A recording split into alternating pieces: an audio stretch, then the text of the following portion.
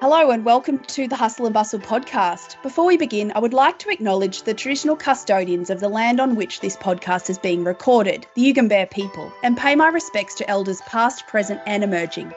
My name's Nicole Bennett and I'm an urban and regional planner, and I'm the host of this podcast.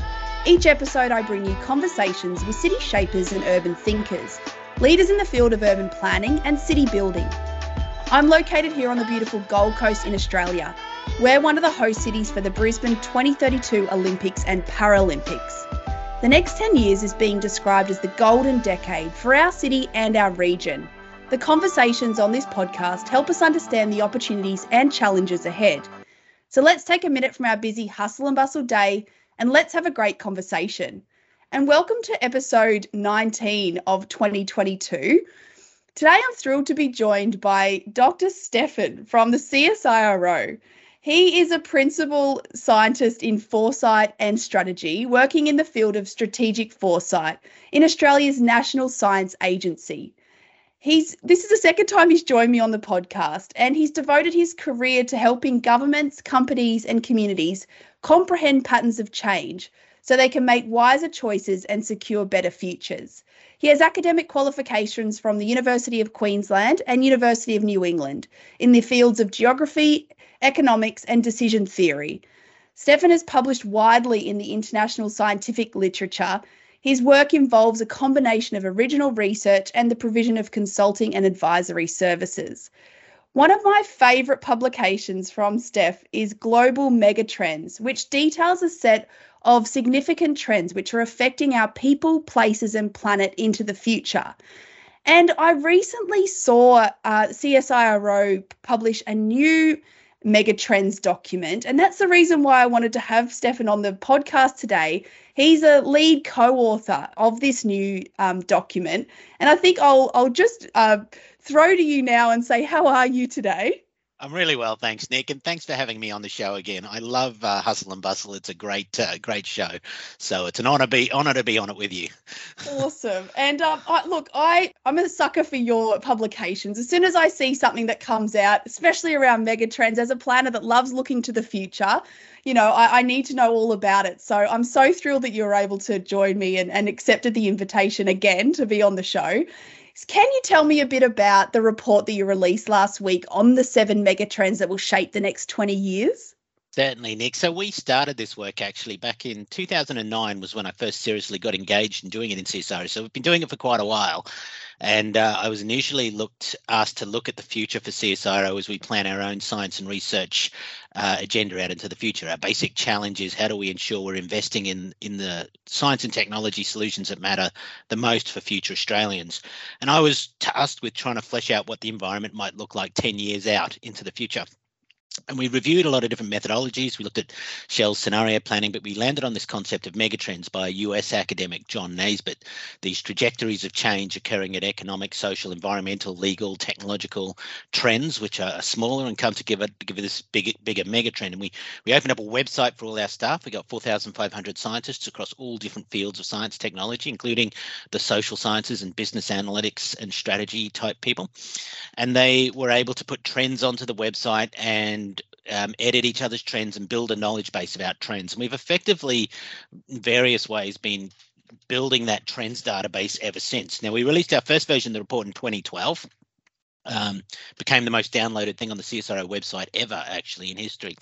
And we've just released the 2022 report, which the communications team has now reached 14 million pairs of eyes. So it's gone wide around the world, pardon me, with a lot of views. And it really is a narrative of the future based on evidence about how things are changing. Yeah, amazing. So how are the megatrends identified? You've kind of gone through that you the scientists all come together. Yeah. And so was this sort of a different process, given that this is kind of a 10-year review of that first report? Was there sort of something you did differently with identifying these trends? Yeah, look, it's maturing, certainly. And I think, I like to use the analogy of a megatrend to an ocean current. Being a Gold Coast resident, you'll know about rips on the beach, and rips are deadly. They are the biggest killer on our beaches by far. But at the same time, surfers love them. They get you out through the white water to the break. So they're these powerful currents. And it's actually, if you stand on a beach and look at a beach, it's pretty hard to work out what is and what is not a rip.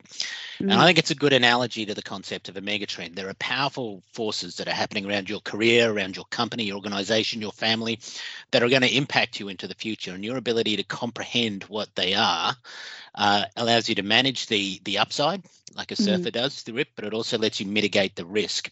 And our analysis is all about helping you when you look at the beach to be able to determine, what's going on and where, so that you can have a good day at the beach, basically.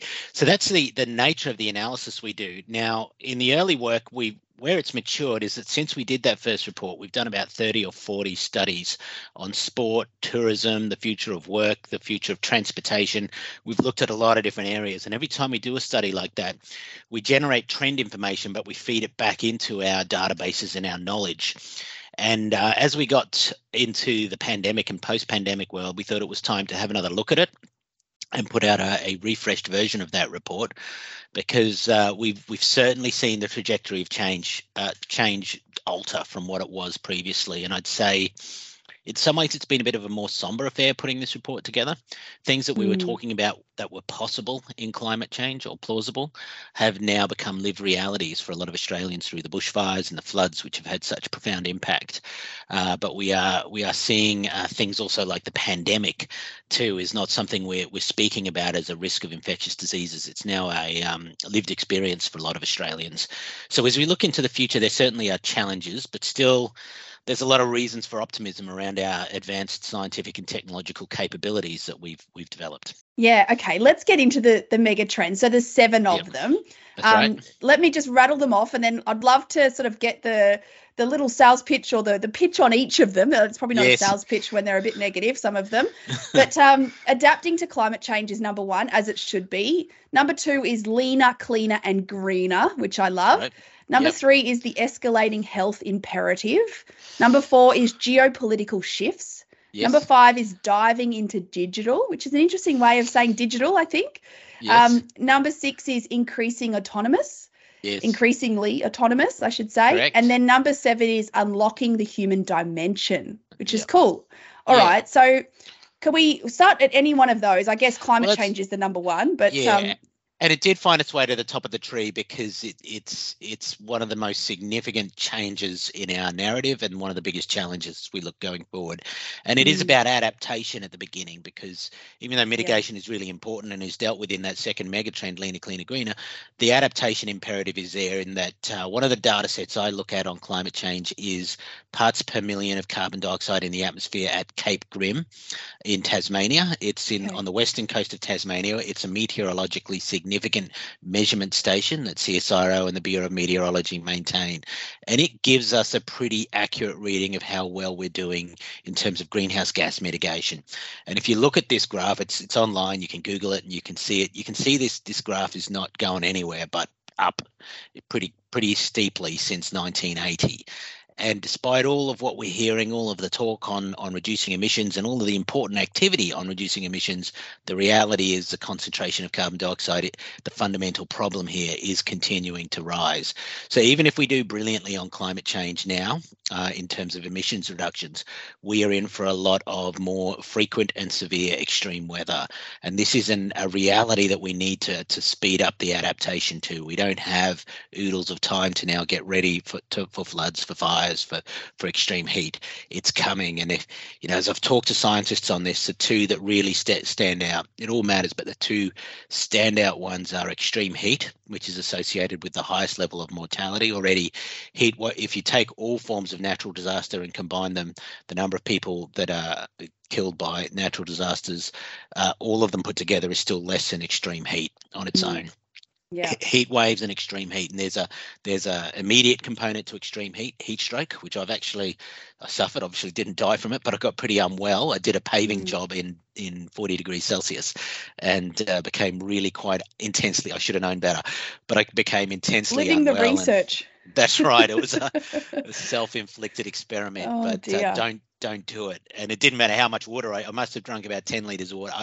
It wasn't helping. My organs were starting to cook, actually, and I felt unwell. Wow. It took about a week to recover from that. But so it can kill you as well. So that's And one you see aspect to it. It's playing out in the Northern Hemisphere at the moment. Absolutely. There's, extreme heat and heat waves. Now there's a natural, like we name cyclones, they're naming the sort of heat wave that's going through some of these cities and countries. It's terrible.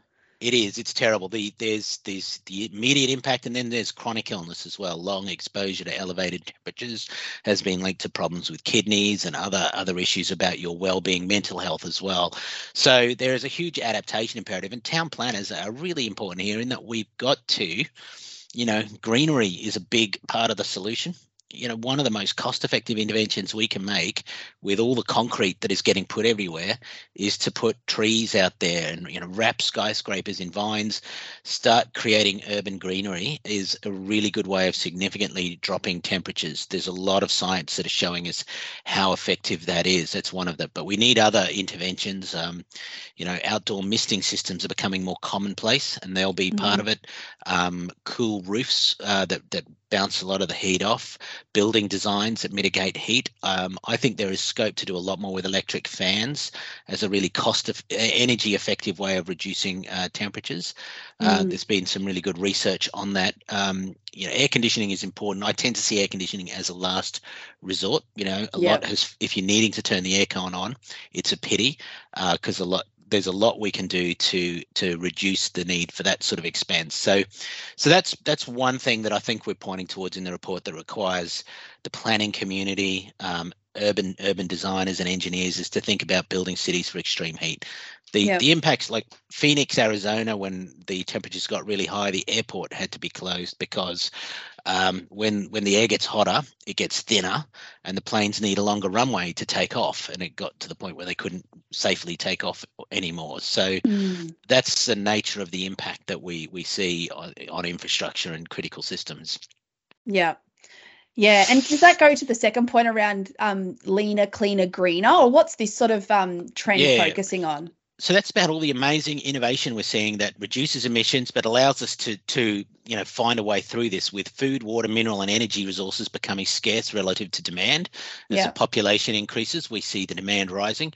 The demand for electricity is spiraling. It's growing at about twice the rate of energy demand.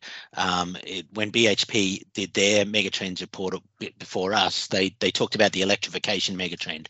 Cars, everything pretty much is just fueling the demand for electricity. But the good news is that the technology, especially wind and solar, keeps getting better and better. The CSIRO Gen Cost report looks into the generation cost of different types of electricity, and wind and solar outperform everything now, and coal and definitely nuclear and all forms of energy. So it's because battery technology's got so good, the costs are dropping, and it is becoming economic for grid deployment of battery systems. So there's a lot of scope to increase generation through solar and wind. And does hydrogen fit in there? Absolutely. And now hydrogen's really important as a transportation fuel, I think. So for aviation, for shipping, it's a clean fuel, and you can make hydrogen via renewable energy. You can use the electricity to split the water H2O into hydrogen and oxygen. The oxygen can be released without any harm into the atmosphere, and then the hydrogen is a really powerful fuel source, and it has higher energy density than lithium-ion batteries. So we can use it in planes and cars, but even the improvements in battery technology may see, not too far out into the future, you and I might see small regional commercial flights powered by electricity, which would be, not jet fuel. Wow. So there's different ways we can power stuff, and I think it's happening. Probably needs to happen a bit faster, but there is a lot of innovation going on that allows us to find a way through. Yeah, cool. Yeah. And the next one's the escalating health imperative. So obviously this is, in relation to the post-pandemic world and these health challenges that we're facing in terms of aging population and chronic disease. What can you tell us about this that's different, in this report? Well, there is some things that's the same, and that's the aging population is continuing. Some of the Yeah. rates of chronic illness, such as obesity, for example, has started to level off a little bit, but still Yeah, is hugely interesting. challenging. But there still is this enormous health burden that we carry in Australia due to chronic illness, related to poor diet, lack of exercise, and I think increasingly lack of sleep and poor sleep patterns. This is something that we're getting more data on, but I think it is connected to some of the mental health issues. During one of the changes that has happened during COVID, tragically, is an increase in mental health issues. Mm, Big in the cities with really harsh lockdowns had this, mm, where in Sydney, I understand over half of the presentations at GPs at the height of the lockdowns were for depression or anxiety. So it was really high, and I think that the aftermath of that will be with us for some time to come. But there is a really significant requirement to turn our attention to mental health.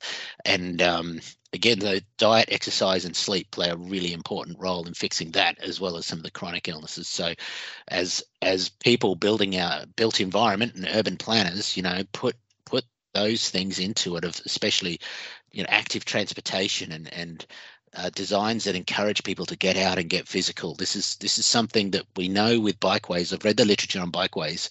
We know it works. Build them and they mm, do come. mm. And better, higher quality ones mean we get more people using them. But there is one of the good things that happened in COVID is there was a big uptick of people doing hiking, mountain biking, bushwalking.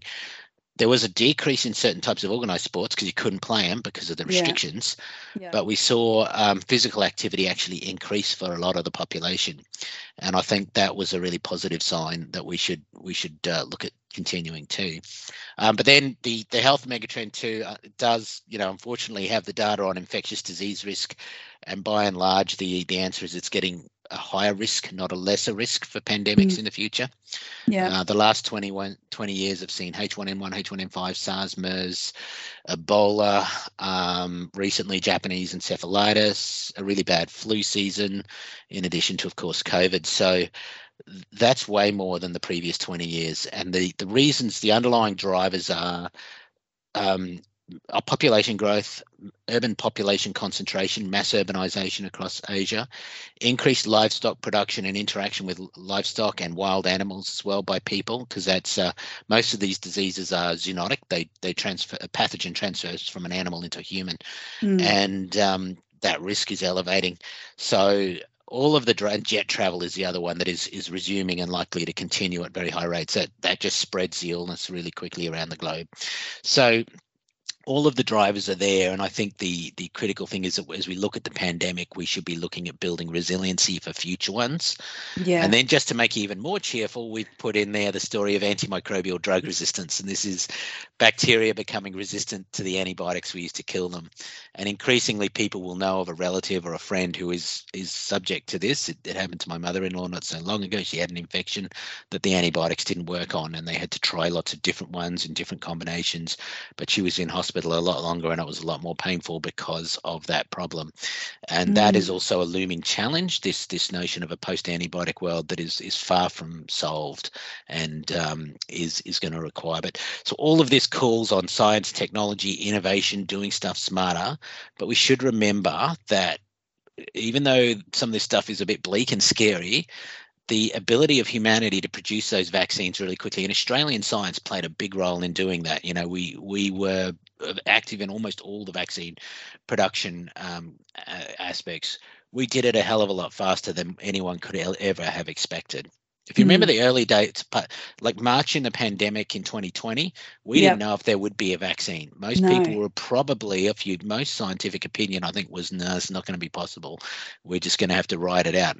Well, not But something that's highly effective. I think some of the things I was yeah, listening to were saying, oh, we might be able to do something that does 60% or. yeah, But yeah, I mean, they exactly. did amazing to do what they did in the time frame, really. That's right. And we've just gotten so much better at doing it. Yeah. All sorts of technologies, including artificial intelligence, is letting us do this faster and better. So, I think this whole story of the future we're putting forward is one where, there is a way through this rip to somewhere better via science, technology, innovation, but also action, taking some action now on all Yeah. sorts of things. Yeah. Yeah, fascinating. That's a big trend, and that's one that sort of we probably wouldn't have discussed at that length, 10 years ago when Well, the original report came out. yeah, I don't know. I mean, I presented that material right across Australia, and one thing that always happened is infectious diseases were always put to the, that's kind of nice, Stefan, but it's not really that relevant to our company, or it's not Yeah, really that relevant to what we're doing. And I'm like, yeah. yeah, it can You be. wait. Yeah, Yeah. yeah. And I Wow. think that's the nature of some of these disruptors is they're not clearly relevant to you yet, Yeah, but this is the nature of the future. They can come to the fore really quickly, and absolutely. have and these global trends transmit to local implications very quickly, as well. Well, let's look at geopolitical shifts because I mean we're Yeah, seeing a bit of yeah, this happening currently, and it's a bit yeah. unnerving to be completely honest. So, what are we seeing here? I mean, I know this was in the 10 years ago we were chatting about it as well, but what's sort of how would you sum this one up now? Yeah, I mean, I have worked with defence a little bit on scenario planning work, and this is increasingly understood the risk here around the changing power structures in the world of going from one really dominant power structure, military power, to multiple ones. And it's an uneasy pathway to the future through this transition. The Australian Defence Department say the Asia Pacific regions is amidst the most significant strategic realignment since World War II. And I think that's not a bad way of thinking about what's happening. It is a realignment that can go well, but there are certainly some big issues in how it plays out. What we Mm, can see is defence expenditure rising more rapidly than ever before in most countries across the globe, including in Australia. We're going to be continuing to increase, and our data shows strong increases in defence spending. We're seeing a desire to bring forward capabilities that might have been planned for 2035 to 2025, because we kind of need it sooner. So a bit like the mm, climate change dilemma, we can't sit on our hands and watch this. We need to upgrade capability in all sorts of areas, and a lot of countries are having that same imperative. Technologies are changing some of the risk profile as well. So hypersonic weaponry and high speed variable trajectory missiles, that we don't know where they're going to hit, what the target is, until seconds or minutes before it impacts, because it follows a variable trajectory. It's also incredibly difficult to knock them out of the sky before they hit. So yes. this is a direction that this is a reality of the sort of military capability that we've got to be able to handle, and it changes the strategic play on the like what types of defense technology will be effective against these is sort of a challenging question. Then autonomous systems and artificial intelligence are playing an increasingly important role in defense as well. I think there's reasons to be optimistic there as well, in that autonomous systems might do a lot less damage to civilian populations than conventional armies, because they don't make the same sort of mistakes that humans do. So, it's a reality of a technological shift. And then the last one is cyber warfare and information warfare is on the rise. Mm, The cyber attacks on water infrastructure, on energy infrastructure, yeah. but also the attempts to manipulate us from really advanced and well-resourced players are going up a lot. COVID saw a massive uptick in cybercrime, but I think we've also seen increased attempts to use digital technologies to impact pretty critical infrastructure, elections, and it's a reality for the future that we're moving towards as well. So there's certainly challenge in this space. The report does also note how much cooperation has increased between democratic countries, Yeah. OECD countries. That's not to be underplayed, and how clear and quick they have been to join together and reach agreements and share resources and capability. So that is also something that we can see happening too. And I think there is a pathway through this, but it is also another reality that Australia has to come to terms with, is that the sort of stability that we always were used to Mm. isn't to be taken for granted, and needs there isn't an imperative around defence capability upgrading. Yeah. Okay. Well, I think you've covered some. I mean, I'm hanging on every word because these are, it's almost like you just don't know where the opportunities and risks will come from because Well, there's a number of these that are out there that could play in either way.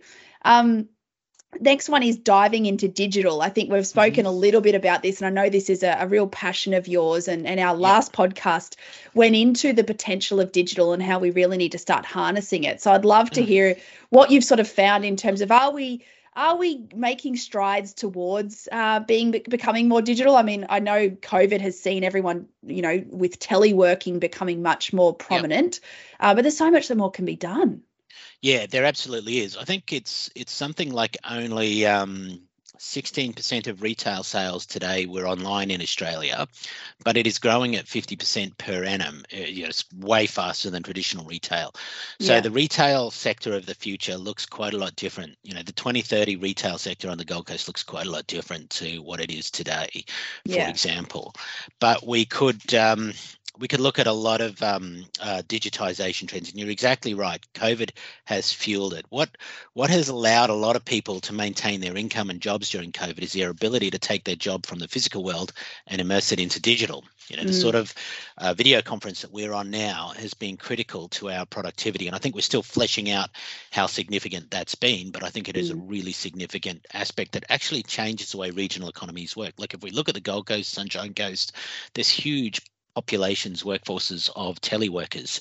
They're exporting goods and services from Australia to other countries over internet connections, which we don't measure yet, but we should measure. They're also really significant sources of economic growth and job creation, and they may have changing impacts in terms of how a city operates. Right? They may cause different transportation patterns to start to emerge, for example. Absolutely. Yeah, and I think this is an opportunity as well to start to rethink, how cities are designed and, where the city centre is. It may not be movement in and out of a city centre. It might be a lot of different types of movement to a lot of city centres, for example. But I think that we haven't really thought enough about how digital technology changes the spatial configuration of land use across a city. It's also a really significant employer. The Tech Council of Australia estimates we're somewhere around that 800, and I'm going to get the numbers wrong, but around 850,000 tech workers today, grows by about 400,000 to 2030. So I think check their website to see the exact numbers, but I understand they're pretty significant in terms of growth, and it's a lot of good jobs for people with good salaries, it's like a big capability upgrade that I think is happening across young and old as well in the space of digital. Yeah, for sure. And I think it's a really interesting one because it goes to some of those other ones that you were just discussing. I mean, digital could be weaponized through the geopolitical shifts. Then you think about kind of how do we as planners deal with the health imperative, in terms of connecting people, wanting that physical connection when we've got kind of issues around social distancing and, and making sure those mental health issues are being resolved, and then then you've got the kind of cleaner, greener, leaner one, which, I think some of that technology advancement can really help some of that,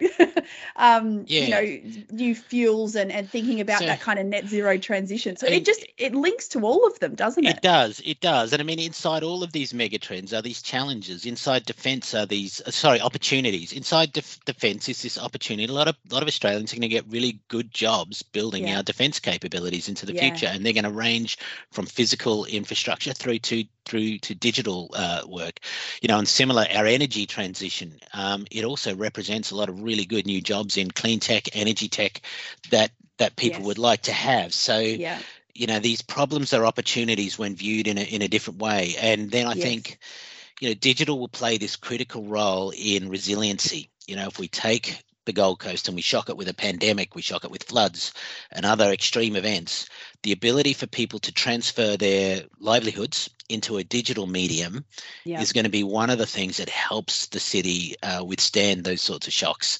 Become more resilient. More resilient, absolutely. Yeah. And I think that's part of why it is important. We don't really haven't done enough work yet to understand the productivity benefits of digital. The fact that a lot of people are now not making that long commute to work every day. Part of that time probably gets put into work time, increasing Absolutely. productivity, and that's Or something. health, But maybe they're now health, going for yeah. a walk or something else, Well, and that only increases productivity as well. that's it. I mean, my understanding is what happened in COVID is that, like, the local cafe near where I live, we're sort of 6K out from the city centre in Brisbane, but those ones, the ones in the suburbs, did really well because all of the teleworkers like me didn't use their inner city cafe. We started using that one instead, and we started walking to it. And we started walking in Mount Cootha a lot now. Mount Cootha's just been brilliant during the pandemic for us because it's our escape place and it's beautiful. But I think those patterns of behaviour are staying, and it might be that we still want that human contact. We still want to work with people, but we might build different sorts of social networks for our work. So we don't come in and work more local. And they might not be people that work in the same, not only company, but even industry. They might be from quite different walks of life. But how interesting if the sort of co-working centre in a regional part of the Gold Coast, for example, was filled up with architects, engineers, historians, all sorts of different skill sets. Wouldn't it be interesting? And I wonder what that would really unlock. It could be quite cool. Yeah.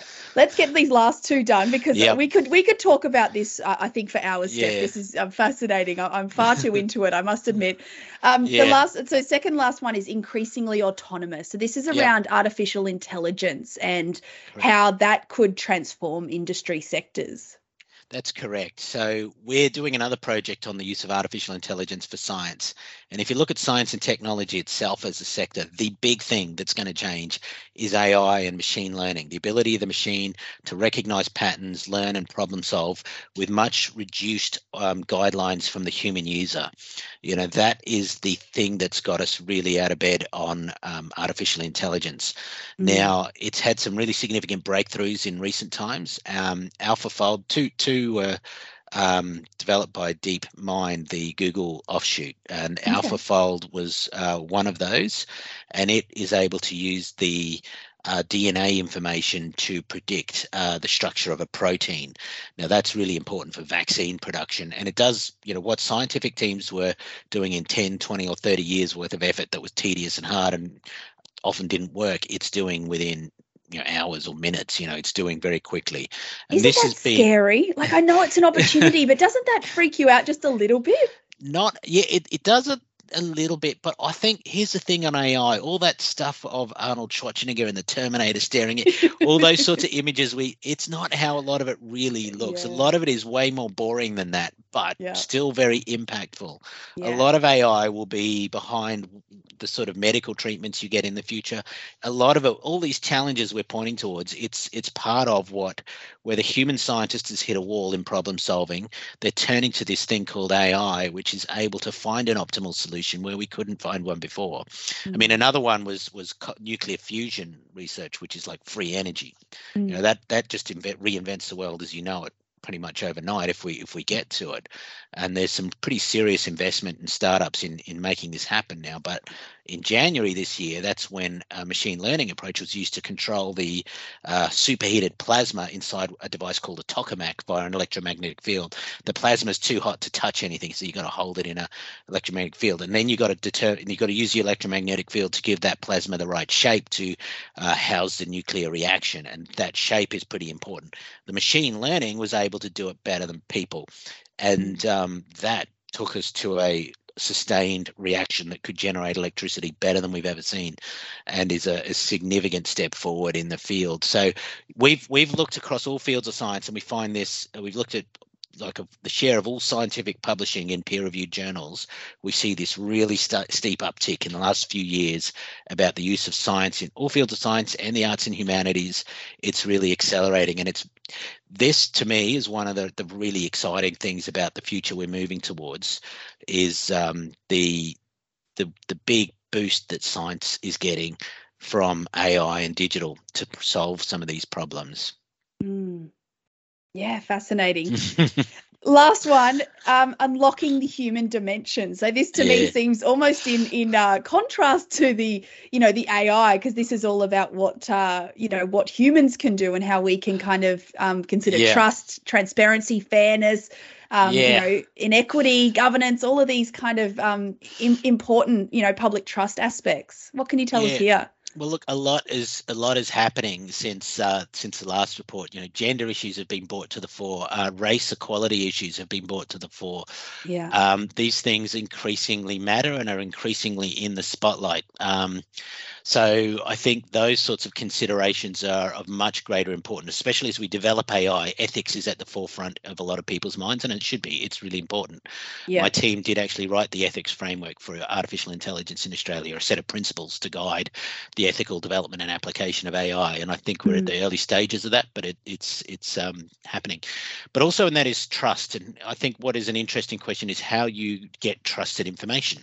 How do you decide what information to listen to online? Right now, there's people listening to this podcast, but what interests me is how they choose this podcast and how they choose whether or not this is trusted material versus all the other ones. And we do know too that some people get caught up in social media echo cycles where they connect to an information source and then the algorithms feed them more and they self-select more until pretty soon they're caught up into a quite crazy world sometimes where they think something like COVID is caused by Wi-Fi or something like that, and they're not getting any sort of correction. There's no challenge to that information because they've closed off accurate information sources. And I think this is one of the challenges we face in communication is how to share accurate and trusted and reliable information. Yeah, I think that's a huge one.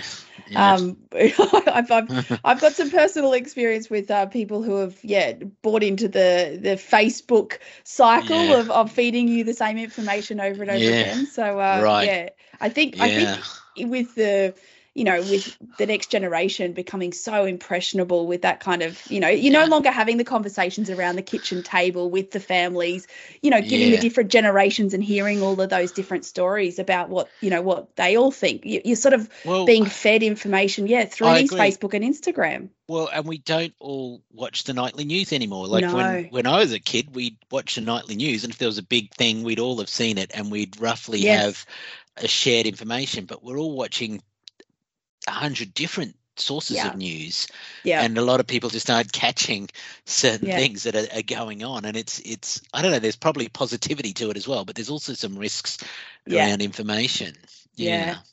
Yeah, fascinating. Okay, I'm going to leave it there because that's been an awesome conversation, and I think we've probably blown people's minds a bit with all of that. But I'm going to leave a link to this full report in the podcast notes that everyone can download it, get those downloads up. What's the number we're aiming for to beat the last one? A few billion? Sure. I'll have to check and get back to you. But this one's looking like it is going to smash prior records. Yeah. Yeah, awesome. As it should. I think it's great the more people that can learn about this stuff and understand what we're facing in terms of challenges, but also how we can spin it into opportunities, because that's what we're here for. We're all about trying to pave the way for the future that we want. And there's certain trends out there and they're only getting more complex, but the more we can understand them and kind of try and navigate our way through, the better we'll be, I think. At least that's the thing that I take to bed at night, and that's how I can sleep well. Fantastic. Thank you so much. Really appreciate your time today, Steph. It's been awesome again. And thank you for tuning into the Hustle and Bustle podcast this week. If you've enjoyed this episode, please leave us a rating and a review so that others find out about the show. You can follow the show on Instagram and LinkedIn too. That's all from the episode. Thanks again for listening. I'll catch you next time. Bye for now.